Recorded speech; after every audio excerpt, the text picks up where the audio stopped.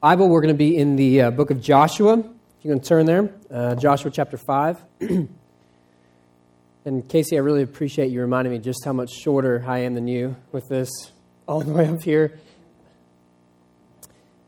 We're at the end of our monster series. We'll wrap it up actually next week. And so we're trying to wrap up this idea of what does it mean to live at peace with those things inside of ourselves that we want to run and hide from. What does it mean to live at peace with that? And part of what that means is being able to live at peace with those around you and the monsters that they have, even if that's really hard for us to do. Let's pray. God, I pray that you would give us the eyes to see your word, give us the ears to hear, and give us the strength to walk in the path that you call us down, even if it means us having to confront things in our lives that we would like to push away from. We pray this in your name. Amen. So there's a story in Luke chapter 9. The disciples asked Jesus a question that makes a whole lot of sense to me. Here's what happened. In Luke chapter 9, the disciples say, "Master, we saw someone driving out demons in your name, and we tried to stop him because he's not one of us." "Do not stop him," Jesus said, "for whoever is not against you is for you." And I get what the disciples are saying. They say, we don't know who this person is, so we want to stop them because we like to have a clearly defined line. Good guy, bad guy. Hero, villain, in, out. Protagonist, antagonist. We have a line and we want everyone to fit on the right side of it. Who's in, who's out. And I get this. I have a small propensity for lines being straight. If any of you were with Venture while we used to meet at the Crown River Middle School, there's a few of you who might have noticed that on occasion I would obsessively make sure the chairs were lined up straight. I feel like that's a normal thing to do. At Grand Traditions, they don't have tile floor, but at Crown Over, they had a tile floor, which means it was very easy to determine if the lines were straight or not. We had a few different custodians who the school would actually, we would actually pay them, but they would come up from the school system and they would set out the chairs, and there was a few that I had ranked highest to lowest in terms of my favorite based on their ability to line up chairs, and I don't think that's wrong. I feel like if there's lines on the floor, your chairs should be able to pass a field sobriety test. Not everyone agrees with me on that, but I think that's very normal. If you want things right, they should be right. There's something about lines that are very comforting to people. And it's not that I'm obsessive compulsive. It's not. Many people have to touch every door in their house before they go to bed at night. It's not that I'm OCD, okay? It's very normal. There's just something about lines. You want them to be straight. If things are supposed to be one way, they should be that. And the disciples have that same thing. They want to know, where does everyone fit on the line? Are they in or are they out? Are they the good guy or bad guy? Are they a victim or a villain? They want to know where everyone fits on the line, and that makes perfect sense. Is there anything more disorienting when you're experiencing a story, you're reading a book or you're watching a movie, and the person you thought all along was the hero turns out to be the heel? Nothing's more disorienting than that. You thought all along this was the hero, she was the hero, but it turns out she's actually the bad guy. And you go, whoa, I'm confused. Because we all like lines. We like to know, are you in or are you out? Are you good or are you bad? The problem is we're not always as good at drawing the lines as we think we are. I'm not a blogger. I don't do it very often, but I was asked to write for a Christian blog a few months ago, and I was pressured into doing this, and so I did. And part of the blog, I went on that little rant I did about the chairs being lined up and how chairs should be straight, as the Lord intends. And so that was part of my rant, and I talked about how in church we like things to be all right, and that's kind of the problem that causes some people to say, I'm not religious, I just have a relationship, because, religion sometimes has, people who drop the ball. And so I went on this rant about how we like everything to be straight. I like everything to be straight. And then the comments start rolling in. And this is the reason I don't blog, because you can write a blog that's like this long, and you get comments criticizing your blog. They're like twice as long. For example, like this one right here. This is one of the comments. Our friend Brian Bertram, not that I'm bitter about this, and that's why I'm talking about it in my sermon 3 months later. But anyway, Brian writes, Luke, while I appreciate that you are protecting familiar territory, I frankly don't see anything relevant in your words. That's really nice, okay? Because he starts off and he says, Luke, I want you to know I really appreciate you, but your words are not relevant at all. Thanks, Brian. I really appreciate you. You're relevant in my life too. Okay, so let's go to this next comment right here. This is from a friend named Kenton's, plural Kenton's, I guess. Great post, Luke. Again, we're off to the right start here. This is a good one. BTW, by the way, there's a great irony in your line. Quote, the problem is life will not always be lined up straight. It does not line up straight. I guess in my propensity to talk about how I want things straight, I didn't use the right spelling of the word straight. So I go in this rant about how I like everything to be straight, but I myself don't even spell the word straight correctly. How ironic is that? I go on this rant about how everything needs to be lined up straight, but I don't even spell the word straight correctly. Thanks, Kentons. Much appreciation for that one. We like lines. We like things to be in or out, good guy, bad guy, hero, villain. But the problem is we can't draw the lines nearly as well as we think we do. I was watching this HGTV House Hunters International show 18 months ago, and I can't forget. I love the show. It's a nice show. And this one episode I couldn't forget because there's this woman from the States who went to this tropical island and said, I want a new home, but it's very important for me for this house to have a small ecological footprint. And so she goes from house to house. The first house doesn't have the right kind of light bulb she likes. So she says, I can't have this house because it has the wrong light bulbs. The next house has the wrong kind of stove. I don't know if she wanted gas or electric. I don't remember. All I know is she says, no, too big of an ecological footprint. And then, so she decides that she doesn't want either of those houses. So what she wants, because those houses leave too big of an ecological footprint, is she decides she's going to buy 2 acres of rainforest, tear it down, and build a house. And put the right light bulbs and the right stove in it. And I'm going, what are you talking about? It's like, I have a friend in grad school who was the most outspoken pacifist I knew. Most outspoken pacifist, did not like violence at all. But he was hired by the ACU football team to help run some off-season training for the football players to learn martial arts. This guy had a martial arts background, which every pacifist should. And so he's teaching these football players basic martial arts, taekwondo stuff, and that comes to an abrupt end because he beat up a football player. And he's a pacifist. And you go, oh, just forget it, man. Okay. We love to draw lines about who's in and out, what's right and wrong, but the problem is we don't draw them nearly as straight as we think we do.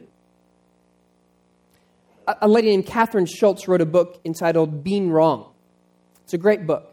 And she talks about how in the English language, it is a logical impossibility for you to continually be wrong. The way that the word wrong works in the English language really only functions in the past tense. She talks about this as the Heisenberg uncertainty principle of error. So if I thought this shirt, this nice shirt, which Austin commented on how much he likes it, if I thought this shirt was green, and I said, I'm wrong about the color of the shirt, which I think it's green, it's actually black, it would be a logical impossibility for me to say that in the present tense. Because the second I realize that I'm wrong about my thought about the color of it, the word has to become a past tense word. Because now I know it's a different color. So it has to be I was wrong. Even the English language fails us because it makes us have a greater sense of our ability to get things right than we actually have. We like there to be lines, just like the disciples did. But the problem is, no matter how good we are, or how good we think we are at drawing a straight line, we just aren't that good. Which is good news for us, because God doesn't always seem to fit in the lines that we want to draw. There's this real interesting story from Joshua chapter 5, where Joshua, the leader of, in his mind, the Lord's army, is surprised by this angel. And this is what happens. Once when Joshua was by Jericho, he looked up, and saw a man standing before him with a drawn sword in his hand. Joshua went to him and said to him, "Are you one of us or one of our adversaries?" He replied, "Neither. But as commander of the army of the Lord, I have now come." And Joshua fell on his face to the earth and worshipped. Now, Joshua's question seems to be a really logical question. If you all of a sudden are surprised by someone standing in front of you, you're about to go to battle, your enemy is over there, you're right here, your camp is behind you, your enemy and their camp is over there, and you see someone you don't recognize, the logical question is to ask, are you for us? Are you against us? Are you with us? Are you trying to hurt us? It's the same question the disciples were asking years later. I don't know if this guy's for us or against us. And so Joshua asked the question, are you for us or against us? And the messenger of the Lord says, neither. Whatever camp you try to put me in, I don't fit there. Now, we don't have battles like that today. We don't have enemies right in front of us and behind. We don't have that. But what we do have is office drama.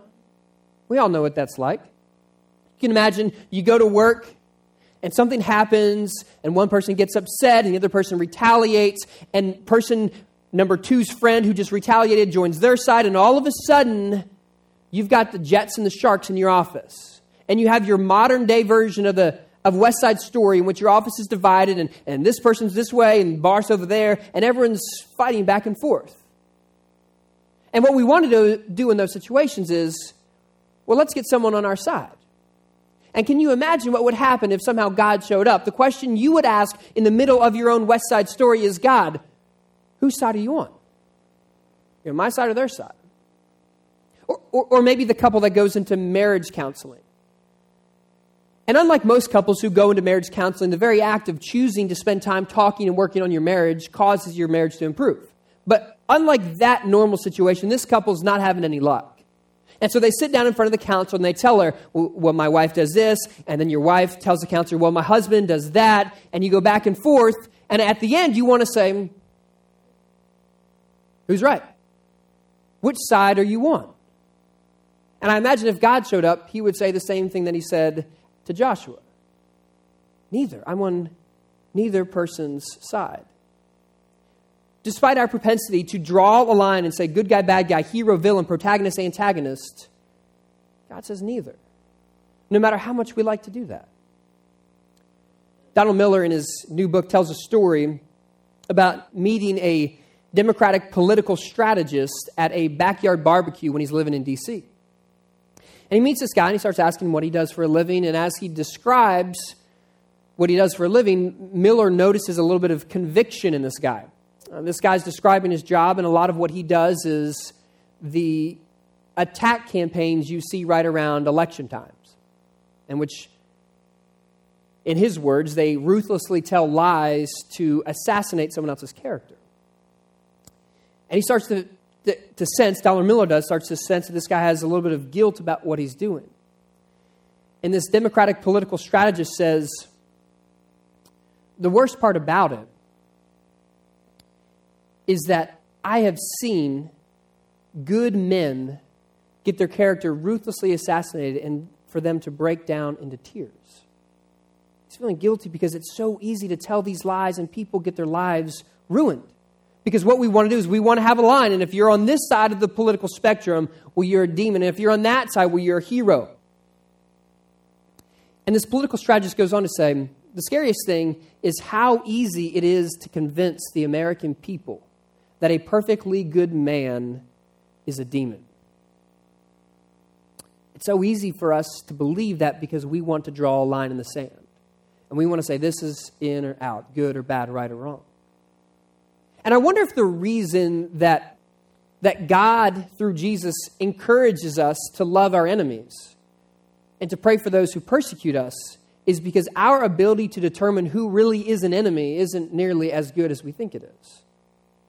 Because no matter how good we think we are at drawing the line, it's never nearly as straight as we think it is. Now, the thing about that story from Joshua 5 that's so weird is, like in the Old Testament, God is typically for Israel, and he's against all their enemies. And so for Joshua to say, are you for us or against us, is a really logical question to ask, because usually, just about every other time, God clearly is on one side. God's always for Israel. God's always against her enemies. So it's a weird story. It's almost as if it's foreshadowing where the story's going. It's almost like it's foreshadowing what God is going to eventually do in Jesus. You remember the story from John chapter 8. A woman is caught in adultery. She's brought in front of the whole town, and everyone picks up a stone to kill her, just as the Old Testament law said they were supposed to. And Jesus interrupts it and bends down the ground, scribbles something, and then he says, any of you who is without sin, go ahead and throw the first stone. Of course, the older people leave before the younger people. The people with more self-awareness realize just how guilty they are themselves. But we never know what Jesus wrote when he got down on the ground and started scribbling something. And so it's all just guesswork, really. But I don't know what he wrote, but I know what was accomplished by what he said, is that line between good and bad got blurred. Just like when the angel of the Lord said, I'm not on anyone's side, I'm neither. I'm not for you, I'm not against you, I'm neither. Your lines do not fit what I'm trying to do. Because at the heart of it, the line of good and evil is never between you and your boss. The line of good and evil is never between you and your ex. The line of good and evil is never between you and that neighbor who doesn't rake her leaves. The line of good and evil always runs down right through the middle of us. The line of good and evil is not between you and them. It's always down the middle of yourself. And this is, unfortunately, like the theology we should have got when we watched Scooby-Doo, right? Did anyone here watch Scooby-Doo when you were a kid? Anyone? Anyone watch Scooby-Doo when you're like 20? If you do, you probably had a marijuana problem, okay? Just side note, that's free. But we should have learned from Scooby-Doo is this basic principle happens. Like every episode, the person who you think is the bad guy, the person who you thought, well, she's the villain, at the end, she would have gotten away if it wasn't for the dog and his pesky friends. But they find this person, they go behind the curtain, they take off the mask, and who turns out to be the villain? It's not the person you thought it was all along. It's someone else. Because the line of good and evil, it's never between us and them. It's always right down the middle of me. Because evil, as Jesus says, it's not what you put into your mouth, but what comes out of your mouth. Because evil flows from the heart. The human heart is a great idol factory, but it's also a monster factory. It creates evil that we all have inside of ourselves. And the reason we don't pick up stones to throw at other people is because that line of good and evil runs right down us. And we all have our own reasons that people should say, oh, you're a villain. And we all have our own reasons why someone should say, you're a hero. And so our propensity to draw the line should be pushed away from, because we never draw it right. It's always a lot more complicated than we think. Now I say that, and obviously, if someone was sexually abused when they're a kid, it's not their fault, okay? There are exceptions. If you're driving home and a drunk driver hits you, it's not your fault, okay? And there are times in which we start to hear these messages about how everything's blurred and it can be abused. Like my brother, I've told you this story. He was in a tattoo parlor, and he's in this tattoo parlor getting this ugly tattoo he got when he was 18 covered up, and a gunman walks in and opens fire on the place and starts shooting at my brother. Like it's not a gray area with that specific incident. It's not my brother's fault. It's his fault he had the ugly tattoo, yes, but it's not his fault the gunman shot at him, okay? But for the most part, most of our day-to-day conflicts that we deal with, it's not as clearly delineated as we want it to be. Because in the stew that is the conflict that we all eat from, we typically add our own ingredients to it. The conflict at work, you've probably done something to that yourself. And when you go to the marriage counselor and you say, well, this is what's wrong with my spouse, you've got to realize that you've perpetuated that too. Because we all have our monsters. We all have our brokenness. We all have the ways in which our humanity is displayed, and it's not always pretty. And so our line of good and bad, right and wrong, we shouldn't do that so much. So the first thing I think we should do is look at ourselves, right? Like that's the lesson from this, is that you look at yourself before you want to ask which side God's on. There was a gentleman in church history named Saint Athanasius who said, before we cannot make straight in someone else's life what is crooked in our own. Like you can't make straight in someone else's life what's already off in your own life. So stop and look at yourself. Like that's the first thing you always do. Because we all have our own monsters that we're carrying around with us.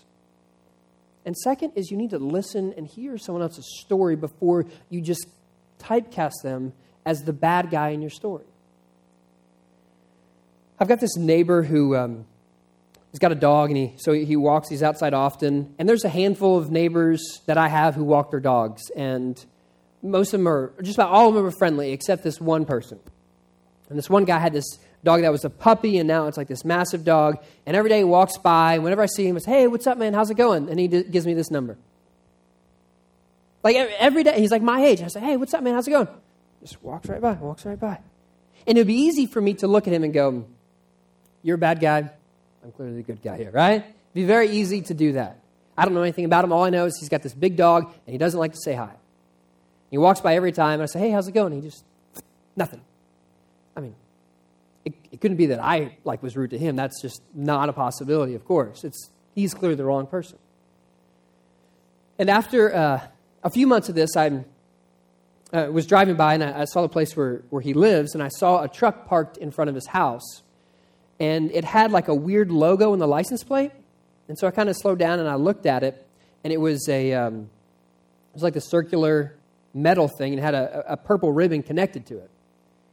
And so I looked a little closer at it, and what it said is Purple Heart Award winner or something. I don't know how you say that. Purple Heart Disabled Veteran. Purple Heart Disabled Veteran. And so I thought, they don't give those away unless you're in the middle of some pretty hairy stuff. And I don't know what he did to receive that. I don't know how he got that on his truck's license plate, but I'm assuming he's been through some stuff that I've never even imagined. And so maybe if that means for him he doesn't like to talk to people and small talk's not his thing, that's all right. No matter if I like to draw a line and say, well, obviously you're rude to me, so you're a bad person, as I get to know his story more, even though I don't really know a whole lot about him, I shouldn't judge him. Like, I think that's the important thing, is you realize that we all have our part to the conflict. And the most important thing we can do is not put someone on one side or the other, but learn to hear their story. Because we all know parts of ourselves should cause us to be on each side of the line. So maybe we learn to listen to people. We're at the part in our service where we're going to celebrate the Eucharist or communion or Lord's Supper, whatever you want to call it. And one of the reminders that we experience when we go to these tables, and we remember the story of Jesus, the death, burial, and the resurrection, how we are connected to this, and this is the center of who we are as people. One of the things that we are reminded of is, as you stand at this table to receive communion, when you're in a posture of receiving, you can't hold a stone in your hand. You have to lay those things down. And you might want to throw a stone at someone else, but you can't throw a stone when your hand is open to receive the body and the blood of Jesus. And maybe that's a good reminder for how we should always encounter one another with our hands open. Let's pray.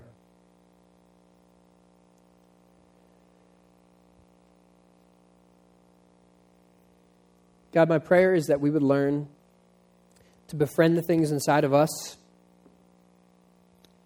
that others would know if they knew, and they would call us a villain. The protagonist would be them, and we would be the antagonist. They would be the hero, and we would be the villain. Help us to know that that's part of us, so that when we see others and their brokenness is revealed, that we would have humility, and that we would be willing to listen instead of drawing the line. And as we gather around these tables, let us remember that you love not just one of us. You don't just love us individually, but the Father's love is great for all of us. And let us all receive this great love of the Father together. Bless in your name.